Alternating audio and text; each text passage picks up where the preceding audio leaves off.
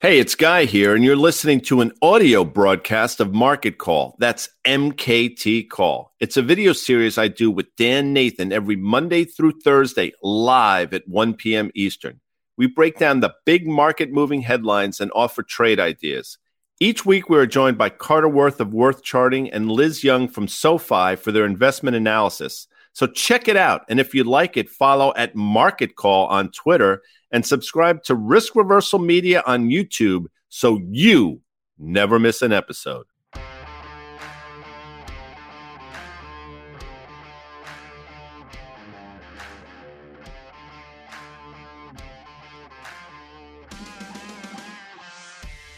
Wednesday, June 8th, 1 p.m. on the East Coast. Before we get started, the Rangers did not show up last night in Tampa Bay, much to my chagrin. I don't know what letter that word starts with, but I'm chagrined nonetheless. I am Guy Adami. I'm always joined by Dan Nathan. And on Wednesdays, that's today, we're always joined by Carter Braxton Worth of Worth Charting. Today's episode is brought to you by FactSet, financial data and analytics powered by Tomorrow. And we, Dan, are powered by Open Exchange. Check them out on the Twitter at Open Exchange TV. Now, it's interesting, Dan, because we chat about the Market Call in the morning. Well, things have turned around a bit since this morning, and that's what makes markets, as they say. We're going to get into it, but how are you today? I'm doing well, Guy, and I do feel for your Rangers. I got home in between the second and the third period. They were down 2-0 already, and it just didn't feel pretty good. So the fact that you're saying they didn't show up is quite disappointing. But you did say this morning that if you knew that they were going to have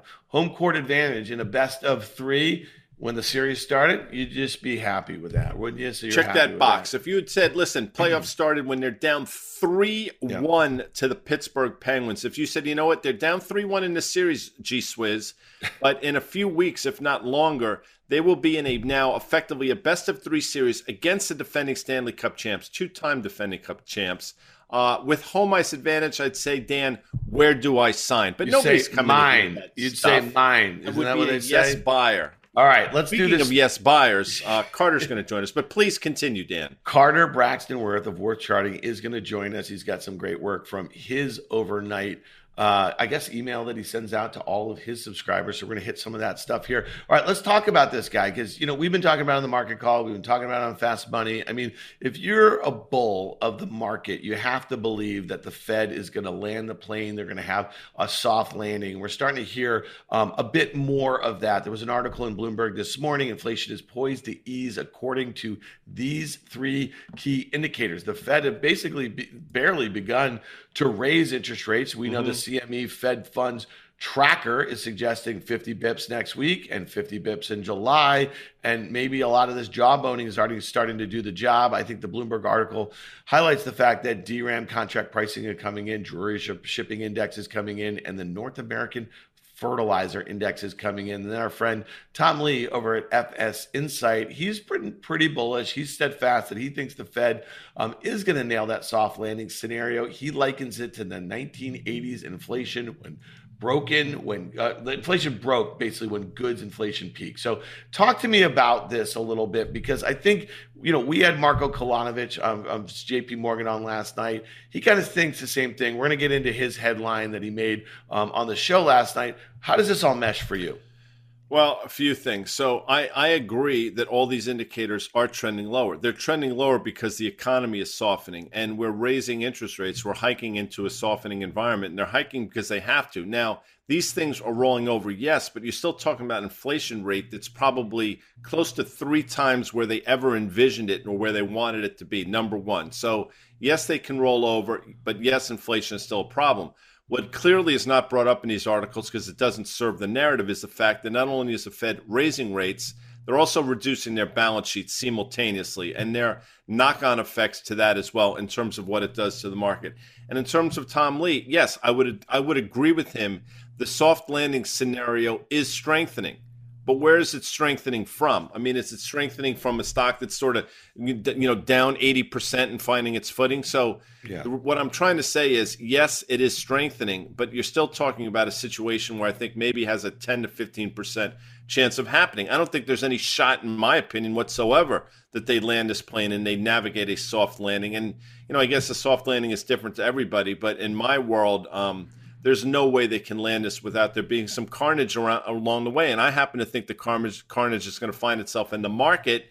And unfortunately for a lot of people out there, the carnage is going to find itself in their pocketbooks, because although some of these indicators are absolutely rolling over, the major indicator, which we will talk about, is anything but rolling over right now. And that's obviously energy. Yeah, it is energy, but the one thing I'll just say, where I am 100% agreement, we haven't even mentioned unemployment. And every day there seems to be a large employer that's either ratcheting back employment expectations or actually making announcements about layoffs. And I think once that kind of hits, I think some of these things that we're talking about with these, I think Tom's point about the goods inflation once it broke, as it did in the 80s, I guess, that's what I guess Target is confirming for him, right? That they have too much inventory. Maybe it's partially a demand thing. Maybe it wasn't misexecution. And therefore, if they have to start to discount, well, that's going to hurt their margins. And maybe there's still not demand at a discounted price for some of this stuff. So to me, I think it's really too early to kind of call that. I just wanted to throw this chart up here because, you and I had remarked earlier in the year this move in U.S. steel, and really this was playing towards the kind of reopening trade, China reopening, and you saw what happened once China was in lockdown for the last couple of months. I just think it's important that you're seeing, okay, this doesn't mean that steel prices are rolling over. It just means that the stock got ahead of itself here. We had some unforeseen sort of supply chain and demand sort of issues probably, and then all of a sudden, here we are, this thing's consolidating below its 200-day moving average. Some strategists might point to a chart like that to help them make the case for a soft landing. I don't think it really says that. I'm just curious on your take there, Guy. Yeah, I agree with that. I mean, I think it helps their case. I don't think it makes their case, but clearly when you see names like this, and we could talk about Cleveland-Cliffs today, Freeport-McMoran, they all look similar. We just chose to use letter X right now, and I totally get it. This looks, if you really think about it, remember that Russell, the IWM chart that we looked at for the longest time, that was trading sideways for about 14, 15 months, had that false breakout, then subsequently went lower. By the way, if you do remember that, and I know Carter will, he actually talked about the Russell, the small caps, being a false breakout. I bring that up because this was a false breakout, and now we're at levels that we basically traded sideways at all of last summer. So it clearly helps the case of inflation is moderating, soft landing is possible.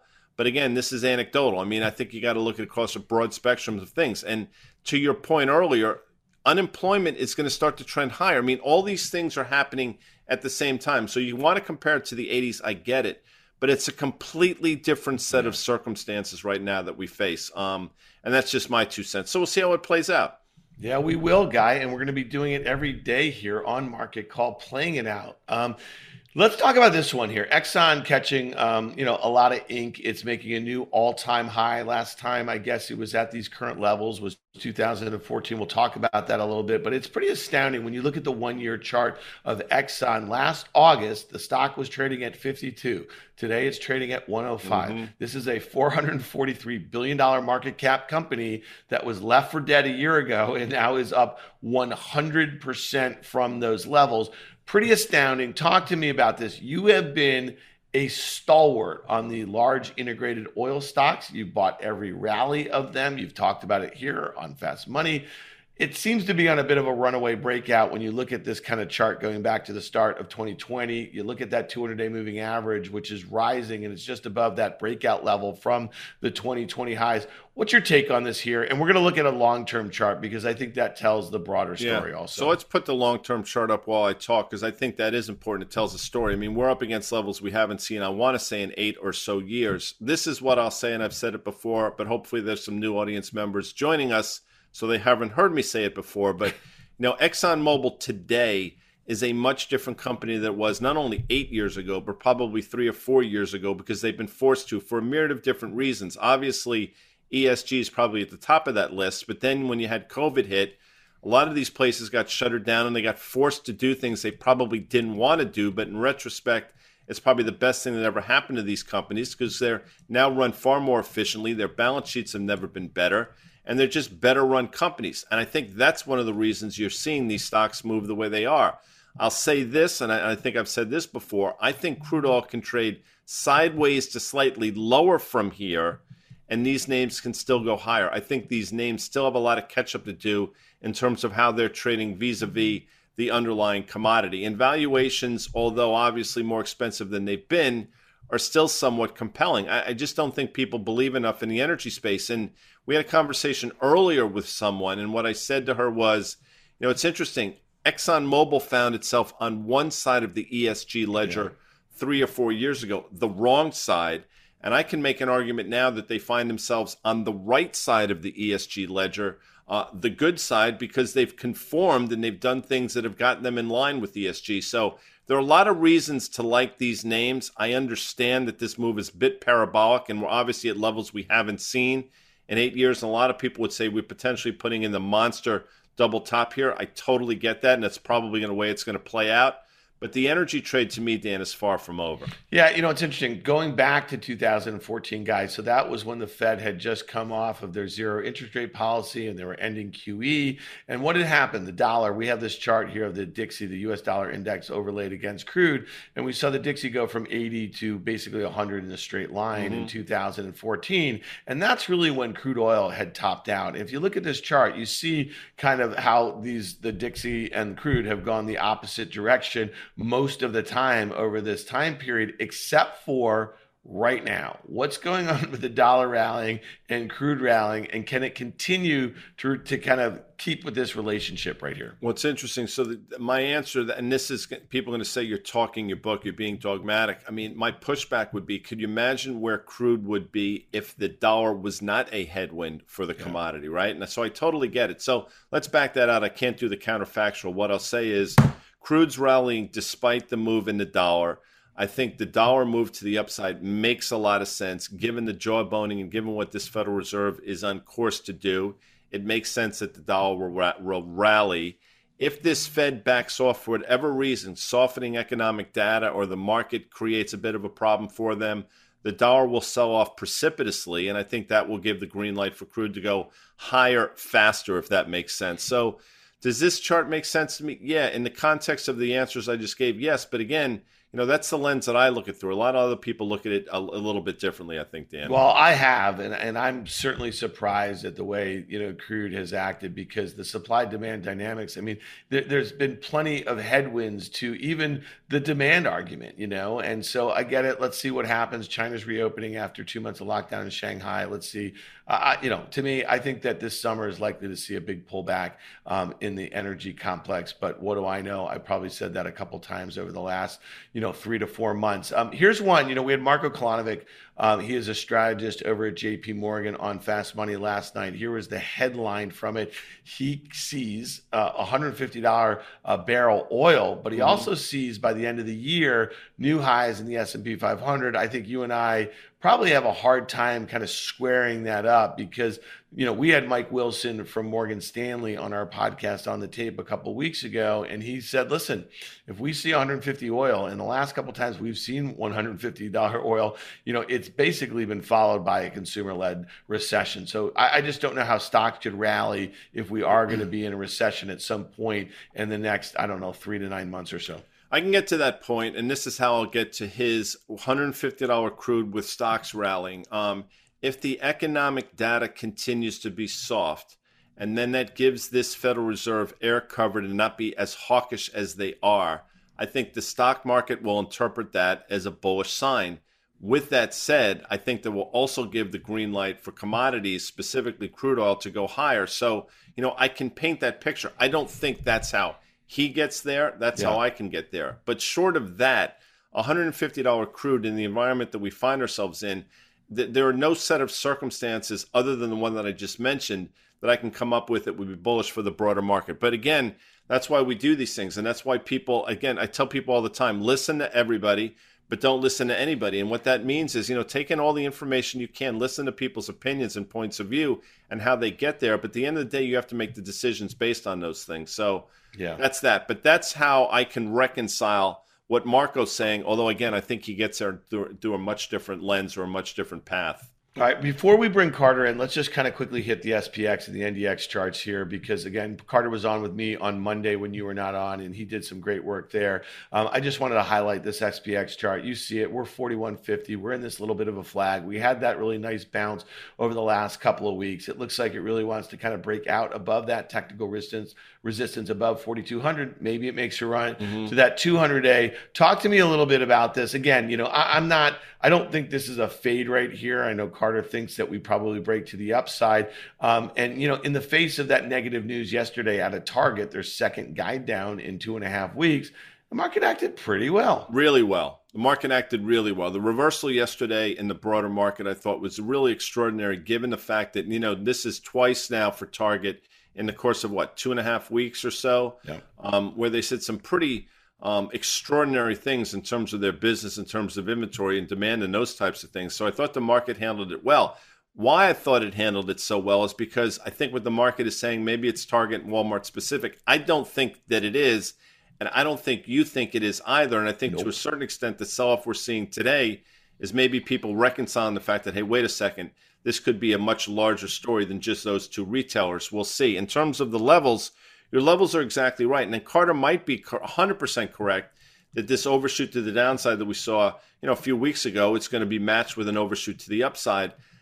I'm a little more hard-pressed to get there. But with that said, if we get back up to that 150-day or 200-day moving average, which is rolling over, by the way, we mentioned a number of times, we'd still be in a pretty significant downtrend from the November-December highs. So, you look at that and I see a downtrend line from those November-December highs that maybe the third point comes in right around that 200-day moving average, Dan. Yeah, real quickly, though. So the NDX and NASDAQ 100, it has not even really threatened to get above that 13,000 level, which I think is interesting because every day it seems to be another piece of bad news there. And let's talk about that bad news. But let's bring in Carter Braxton Worth of Worth Charting.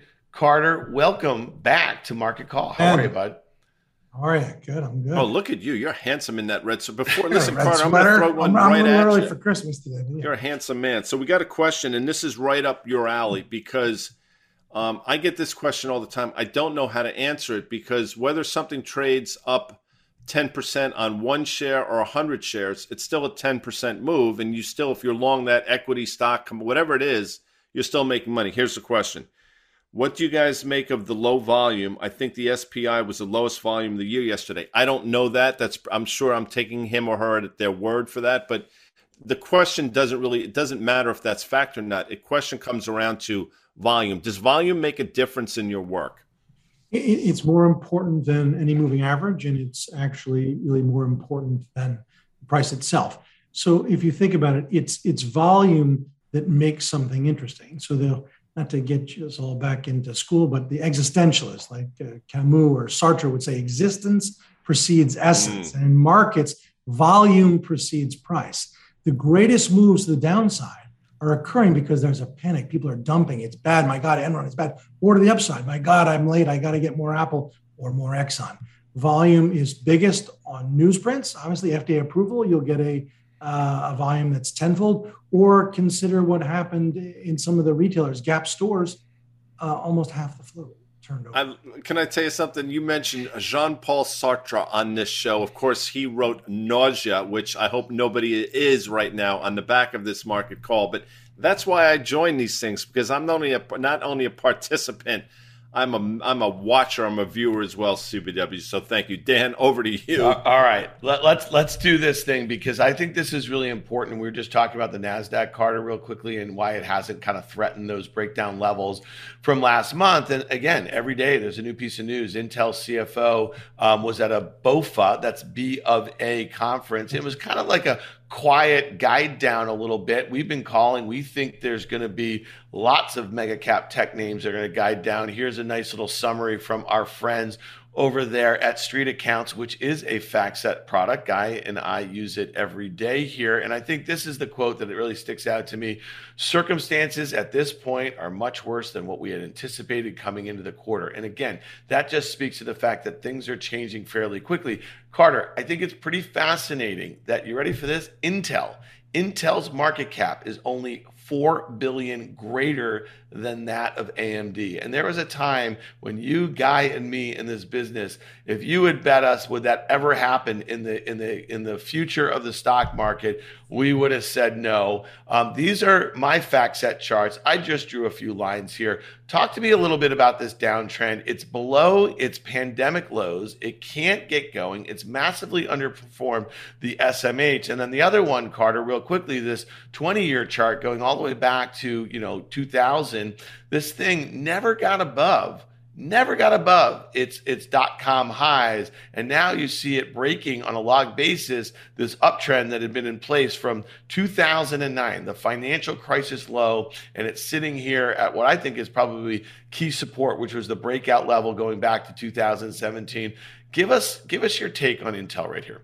Well, on the short-term chart, which of course is the key word, is just what you said. It's a downtrend, meaning when you're underperforming your group, and you also mentioned that. So it's underperforming semis, the SOX, but the semis are outperforming the Qs. Yeah. So semis, actually, things like Avago and ADI and others act quite well. And here you have a semi, which is not only not acting well, it's acting worse than the group and worse than the Qs. And the price volume correlation is terrible. This is just a bad chart, and there's no reason to be long. It's a short.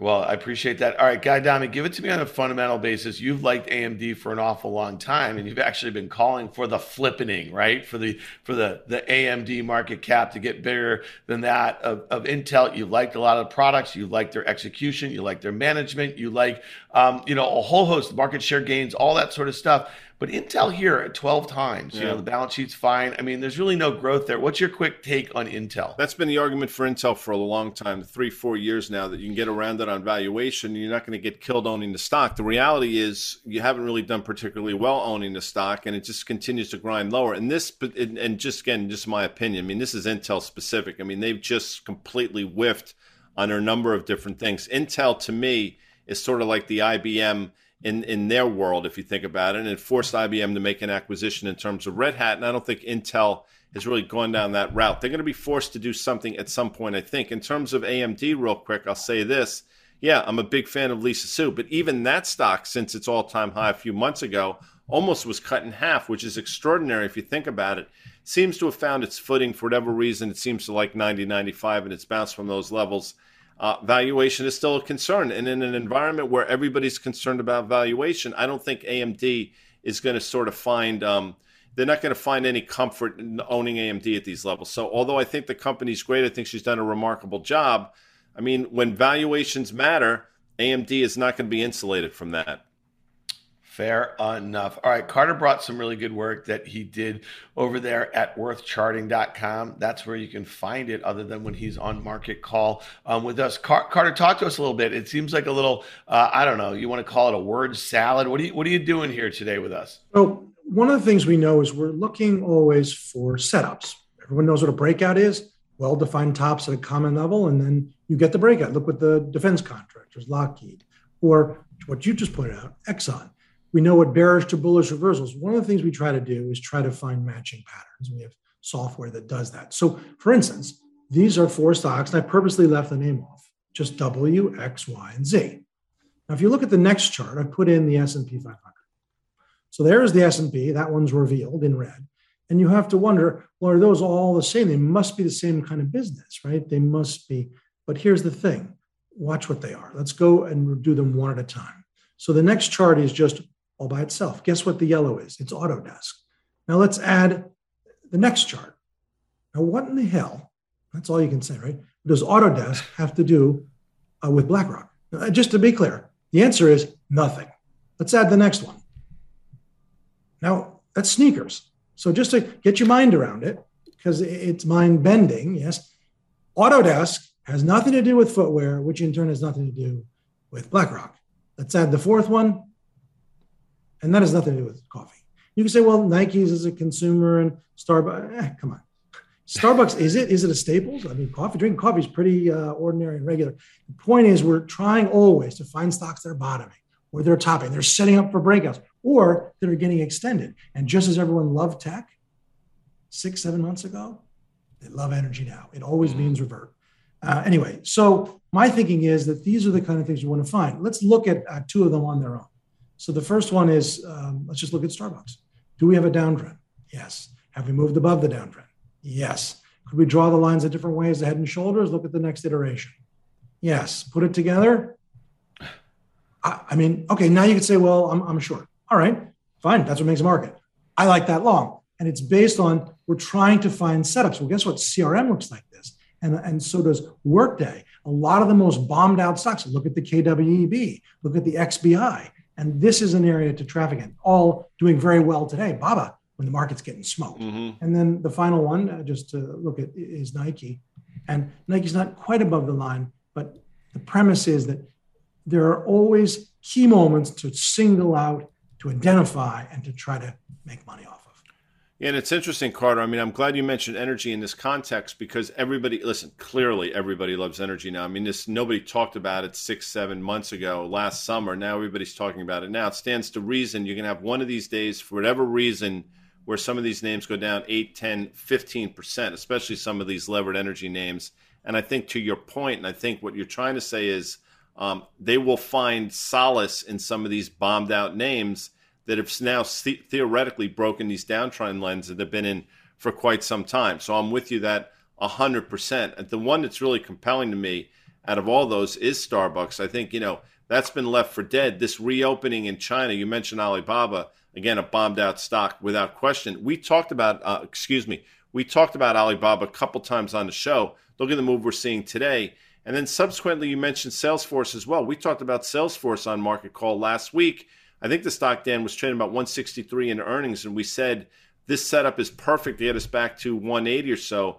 Those are the types of names you're looking for, and I think you nailed it in terms of Nike and Starbucks.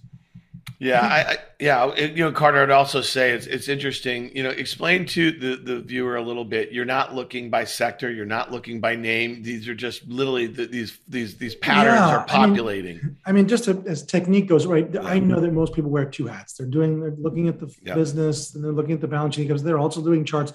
And some people never look at charts, right? They're just pure fundamental analysts. But if you're going to be a pure technician, which is I never look at the fundamentals at all. And what I'm trying to sort of depict here, and this is the point, is that it really doesn't matter. Yes, long term, there's a relationship between your earnings and your share price.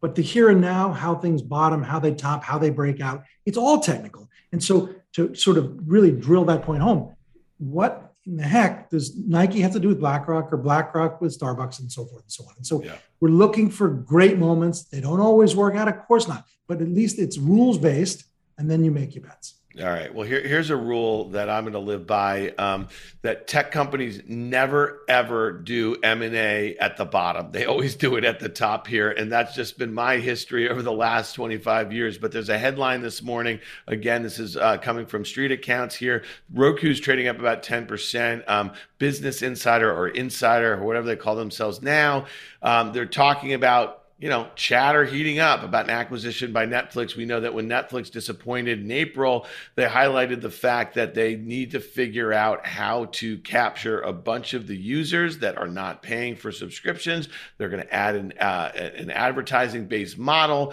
So some people are thinking that, well, why wouldn't they buy something over building? Roku has built a streaming network based in large part on advertising. So that's a thought here. The only problem I have with this is that, right now Roku has about a $12 billion enterprise value. It's come in a lot. We're going to look at the charts in a second here. And when you think about a Netflix with about $100 billion enterprise value, I mean, this would not be a deal that I think Netflix, shareholders would like. They'd have to pay probably 50 to 100% premium guy from these current levels. Do you agree with that as far as, what they would have to pay to get Roku? And I just don't think Netflix basically has the balance sheet to do it. They have about $6 billion in cash, about 17 in debt, and a $90 billion market cap. I just don't see how a deal gets done. I think I was watching Squawk Box this morning. I think it was Rich Greenfield. I think you were watching it probably as well. And I think he said it was one of the most preposterous things he's heard. Yeah.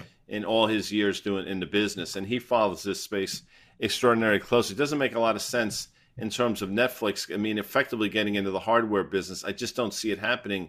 It doesn't really line up with what they're trying to do. And in terms of the deal price, I think you're spot on.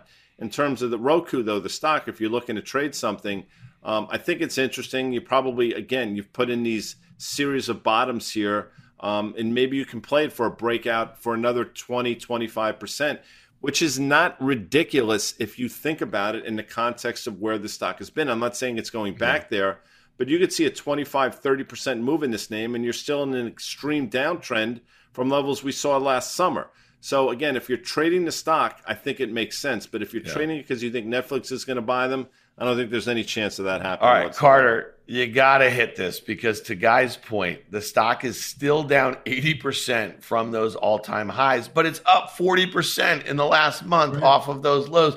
Talk to us about this because I look at this chart. If you took the axes off of it, right, and you know what I mean, I'd say, yeah, it looks like a coiled spring. Give me one piece of good news. It's got 8% short interest. Everyone hates it on the street. This never. Talk to us about this 1-year chart, and then I got to tell you, the 5-year is going to be the poster child for this period.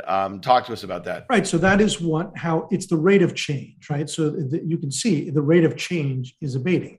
It made a slight new low just recently, but each one is incrementally less dramatic. And now actually the last dip, it didn't make a new low. And so that's what the early stage of a bearish to bullish reversal looks like. The second circumstance that's important is that it's no different than the KWEB or BABA or anything else, XBI or Cathie Wood's ARK. These are very bombed out things, and a lot of them are finding their footing. Highly speculative to take something like this and bet, but I think you get 150 out of it. All right, let's look at the other one in this news headline a little bit. So it's Netflix, and we know that Netflix at its lows last month was down 76%. Now it's had a bit of a rally here. There is a massive gap to be filled. I'd probably be a lot more inclined to take a shot on Netflix if they came out and said, we absolutely have no interest in buying Roku. Guy, give me your thoughts here because there's been two massive gaps, right, this year so far. The stock was trading 700 at the end of last year, got as low as, I don't know, 160 or something like that. And again, I think Reed Hastings, you say it all the time, he'll get this right. He's got a lot wrong in a very short period of time. But if you're willing to give him another couple years, you're probably going to see a $500 stock again at some point. Yeah, competition finally caught up. He addressed that. Obviously, it's been a couple quarters now, which is why I think the market is basically taking them out to the woodshed the way they have. But let me just say this quickly. In terms of valuation, this is probably about as cheap as Netflix has been maybe ever in terms of straight PE multiple that they're trading at right now. Number two, if you believe that Netflix can get right on the content side and they're working hard towards that, I mean, this is worth playing for a bounce at these levels. And when I say bounce, I think Carter would agree. You fill that gap in, and you're talking about a stock that can move 25 or 30% and still, again, like Roku, be in a pretty significant downtrend. So for a play, I sort of like it here. And my sense is Carter's work suggests similar. 100%, right? So it's the circumstance that it's starting to base and bottom. It's very tentative. It's early going, but it has the look and feel of something that, hey, I'm stabilizing. And it's not that the chart is in existence. It's that money is attracted to it. And so I'm with you. Now, to fill the gap is a heavy lift. Yes, and in fact, when we dropped the gap in January and then rebounded, we didn't fill all of the gap, but certainly into the gap. Yeah, let's just finish up here with a name that I think you guys will probably both be constructive on too. There's been a lot of news around Facebook. I just want to make one point though. You know, we were all fairly constructive a couple weeks ago. We all thought the market got oversold. We all kind of picked at a few things there. I certainly did. You know, some PayPal, some Snap, some QQQ, some stuff like that here. I'm not particularly constructive right now. I got to tell you, I think the fact that Intel is not that important of a company anymore, but what they have to say about the semi supply chain, I think is really important. And I really think that we're going to see a lot of mega cap tech stocks, start to eke out really poor, maybe pre-announcements and, Q2 guidance. And I think Q3 is going to be bad. So I don't know, man, if they can't really get going and they can't it can't get above your 4,200 level in the S&P or above 13,000 in the NDX, I think there's another leg lower. I get it. Maybe they try to rip them into quarter end. And that's what they did in March, but I'm not that optimistic. I'm not feeling like after, a 10% rally in the NASDAQ, I want to go buy a bunch of NASDAQ stocks that are up 20, 30%, even though they're down 70 or so. Talk to us real quickly, Guy. Give me your fundamental take on Facebook here. They had the news that Sheryl Sandberg's leaving last week. And then, Carter, I'd love to get your take on the technicals. Look, I mean, clearly they're making a pivot from Facebook, what it was just only a year or so ago, to what what they want it to be. And I think there's pain associated with getting there. And to a certain extent, everything we're seeing in Facebook has been largely Facebook specific, but then you get some obviously economic factors playing in as well. What I find really interesting about this chart, and just in terms of for you playing our home game, look at what happened when the 50-day did in fact cross the 200-day and how violently that move was to the downside. So, Carter will tell you technicals absolutely matter. I'm with you on this one, Dan, though. They can't seem to get out of their own way. They've had every opportunity to have a meaningful bounce over the last literally 3.5, 4 months, and it really hasn't happened. So I don't know what set of circumstances is going to lead it to happen now. I don't think it's going to come in the form of earnings because we've heard from so many companies saying, their world is effectively slowing down considerably. I mean, it's how would I say? I guess that plunge, that low there, which you see at 169, right? That was back April 25th or thereabouts. And while we're here at 197, the question is, upside, that has to be figured on. But the first thing is risk management. Is there actual downside that we take out those lows? I don't think so. So I think the lows have been set. And now it's a question whether it just muddles and wastes our time and chews up capital, or we get paid that it does climb higher. But the thought of substantial new lows, I don't think that's a large odds bet. I love your work. I do. I love your sweater. I love everything about you. I love the fact that there's a clock there in the little lower quadrant where I can see what time it is. And I mention that because we actually went over today, folks, and I apologize because I'm typically extraordinarily respectful of everybody's time. Carter, thanks for yours. Dan, as always, thanks for yours. We'll be back tomorrow with EY from SoFi. But that's it for today's market call. Carter Worth, stud. I want to thank our sponsors, FactSet, powered by Open Exchange. As I mentioned, tomorrow is Thursday. EY from SoFi will join us, and she's really amusing herself. I'm just telling you now with the note she has ready for us tomorrow. So buckle your seatbelts, folks, and we'll see you later. See you later. Bye.